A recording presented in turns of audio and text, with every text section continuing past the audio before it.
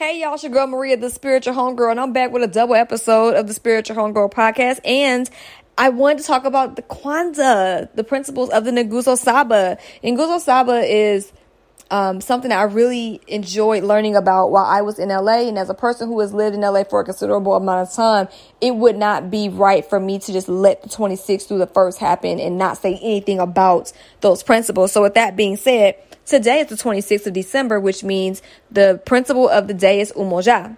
Habari gani, y'all. What's the word? It's Umoja, unity. And that is to strive for and maintain unity in the family, community, nation, and race. And I look at this as an ecosystem, right?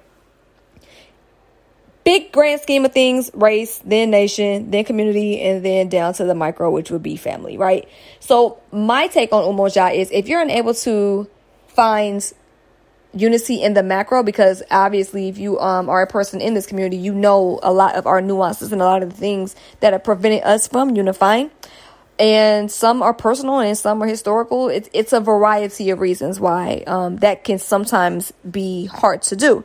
So if you're unable to find it in the macro, find it in the micro. Start with your family first and your immediate community, you know? So I just wanted to drop that on you all. So I'll be doing quick episodes about the different principles of the Nguzo Saba for the next 6 days. So I will catch y'all tomorrow, y'all. This has been a quick episode of the Spiritual Homegirl podcast. My name is Maria, the Spiritual Homegirl. And remember, boo friends, trust the journey, trust yourself, and whatever you do, do it with love, okay? Love y'all. Peace.